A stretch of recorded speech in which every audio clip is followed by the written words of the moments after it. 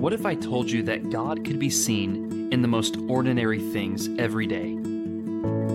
That if we just took a break from the busyness of our lives to just stop and look around, to consider the things that we encounter all the time and overlook,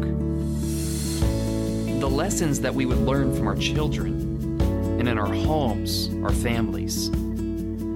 What if I told you that everyday, ordinary events could teach us extraordinary eternal truths? Would you believe me?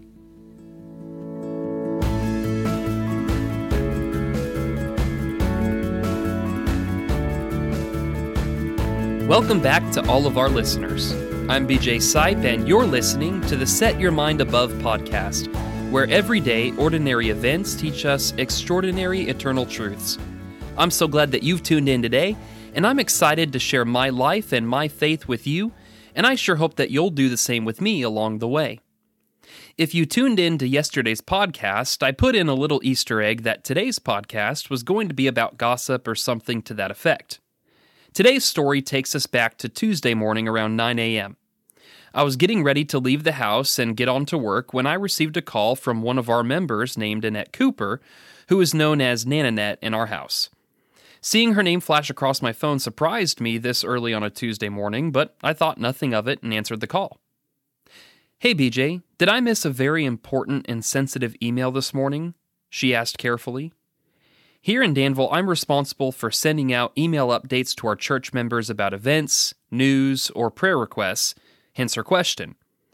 I had sent no email out, so puzzled, I said, "No, I haven't been asked to send anything out. Why, what's going on?" "Oh, BJ, I just got a call from Jeff, who is her husband, at the bank. There were a group of ladies that were all talking, and they were saying that Loretta just passed away." My heart dropped to my stomach. Loretta Godby is Harold Godby's wife, who is one of our shepherds here at the church.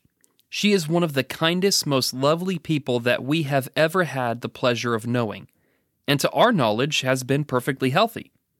I caught my breath and said, "Wait, what? Who was saying this, and have you tried to call Harold?"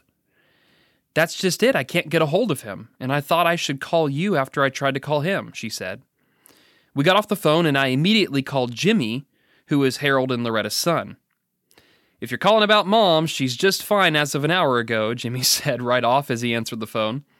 Apparently, someone else in town who isn't even a part of our church had just called Jimmy and asked him the same question.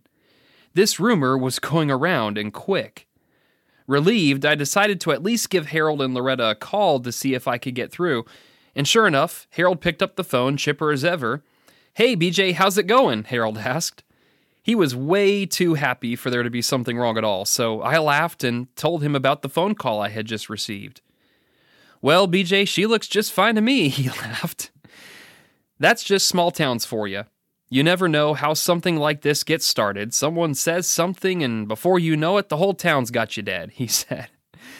I could not have been more relieved as we got off the phone to hear that the gossip from the old ladies' club at the bank just simply wasn't true. As it turns out, apparently another fellow from Stanford, Kentucky, also named Jimmy, did in fact lose his mother this week, and our prayers most certainly do go out to him. But as that news got circulated, someone confused this Jimmy with our Jimmy Godby, and before you know it, the news around town had spread that Jimmy Godby's mama had died, which is our sweet Loretta. How crazy is that story? It's like the worst game of telephone that you've ever played. Unfortunately, stories like this are not uncommon in everyday life. Rumors, gossip, and fake news are their own pandemic, as people will blindly share any kind of information without ever looking into its validity. I even had someone come up to me a month ago and say, "I heard a rumor that you were leaving Danville to go to somewhere else, so I wanted to come ask you for myself. Is that true?" Well, it would be news to me, although it wouldn't be the first time that I was out the door and didn't know about it yet. I laughed with them. "Most assuredly, we have absolutely no intention on ever leaving Danville," I told her. I don't know how these things get started, but I do know this for certain. We must be much more careful about the things that we choose to share with others. Gossip is warned about and condemned time and time again throughout Scripture. In fact, in Romans 1, those who gossip, stand as condemned as those who murder, slander, or are ruthless. But gossip does not necessarily mean that someone is spreading falsehood. Sometimes it just means that you're simply spreading information that's not yours to share. In Proverbs chapter 11 and verse 13, it says, "Whoever goes about slandering reveals secrets, but he who is trustworthy in spirit keeps a thing covered." In thinking about these recent events, even if the news that these ladies at the bank had heard was true, it was not necessarily their news to share. As Christians, we must use discretion and sound judgment in what we choose to say to others. Simply because something is true does not give us license to pass along that information to everybody that we meet. I have seen families brokenhearted because they learned of either good or bad news secondhand as a result of someone sharing information that they should not have. I've seen reputations destroyed because of something that someone did being spoken about to people who had no business in knowing the details. But more often than not, what I believe so many Christians are guilty of today is not just sharing true information that they should not, but sharing false information as though it is true. Consider Proverbs chapter 12, verses 17 through 19. It reads, "Whoever speaks the truth gives honest evidence, but a false witness utters deceit. There is one whose rash words are like sword thrusts, but the tongue of the wise brings healing. Truthful lips endure forever, but a lying tongue is but for a moment." Notice what the text says there. Whoever speaks truth gives honest evidence. Those who are wise and interested in the truth do their due diligence to ensure that the thing is in fact true before believing it, and especially before sharing it, if it is appropriate to do so. No truer words have ever been spoken than this: you cannot believe everything you see on the internet.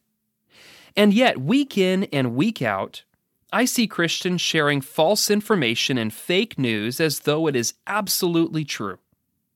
They take the clickbait and share an article, sometimes obviously without even reading the actual article and just the misleading headline. The most ironic times that I've ever seen this happen is when people I've known have shared Babylon Bee articles, which is a satirical news website, and posted as though it was a legitimate news source. They obviously made no effort to verify what they have believed to be true and simply shared it.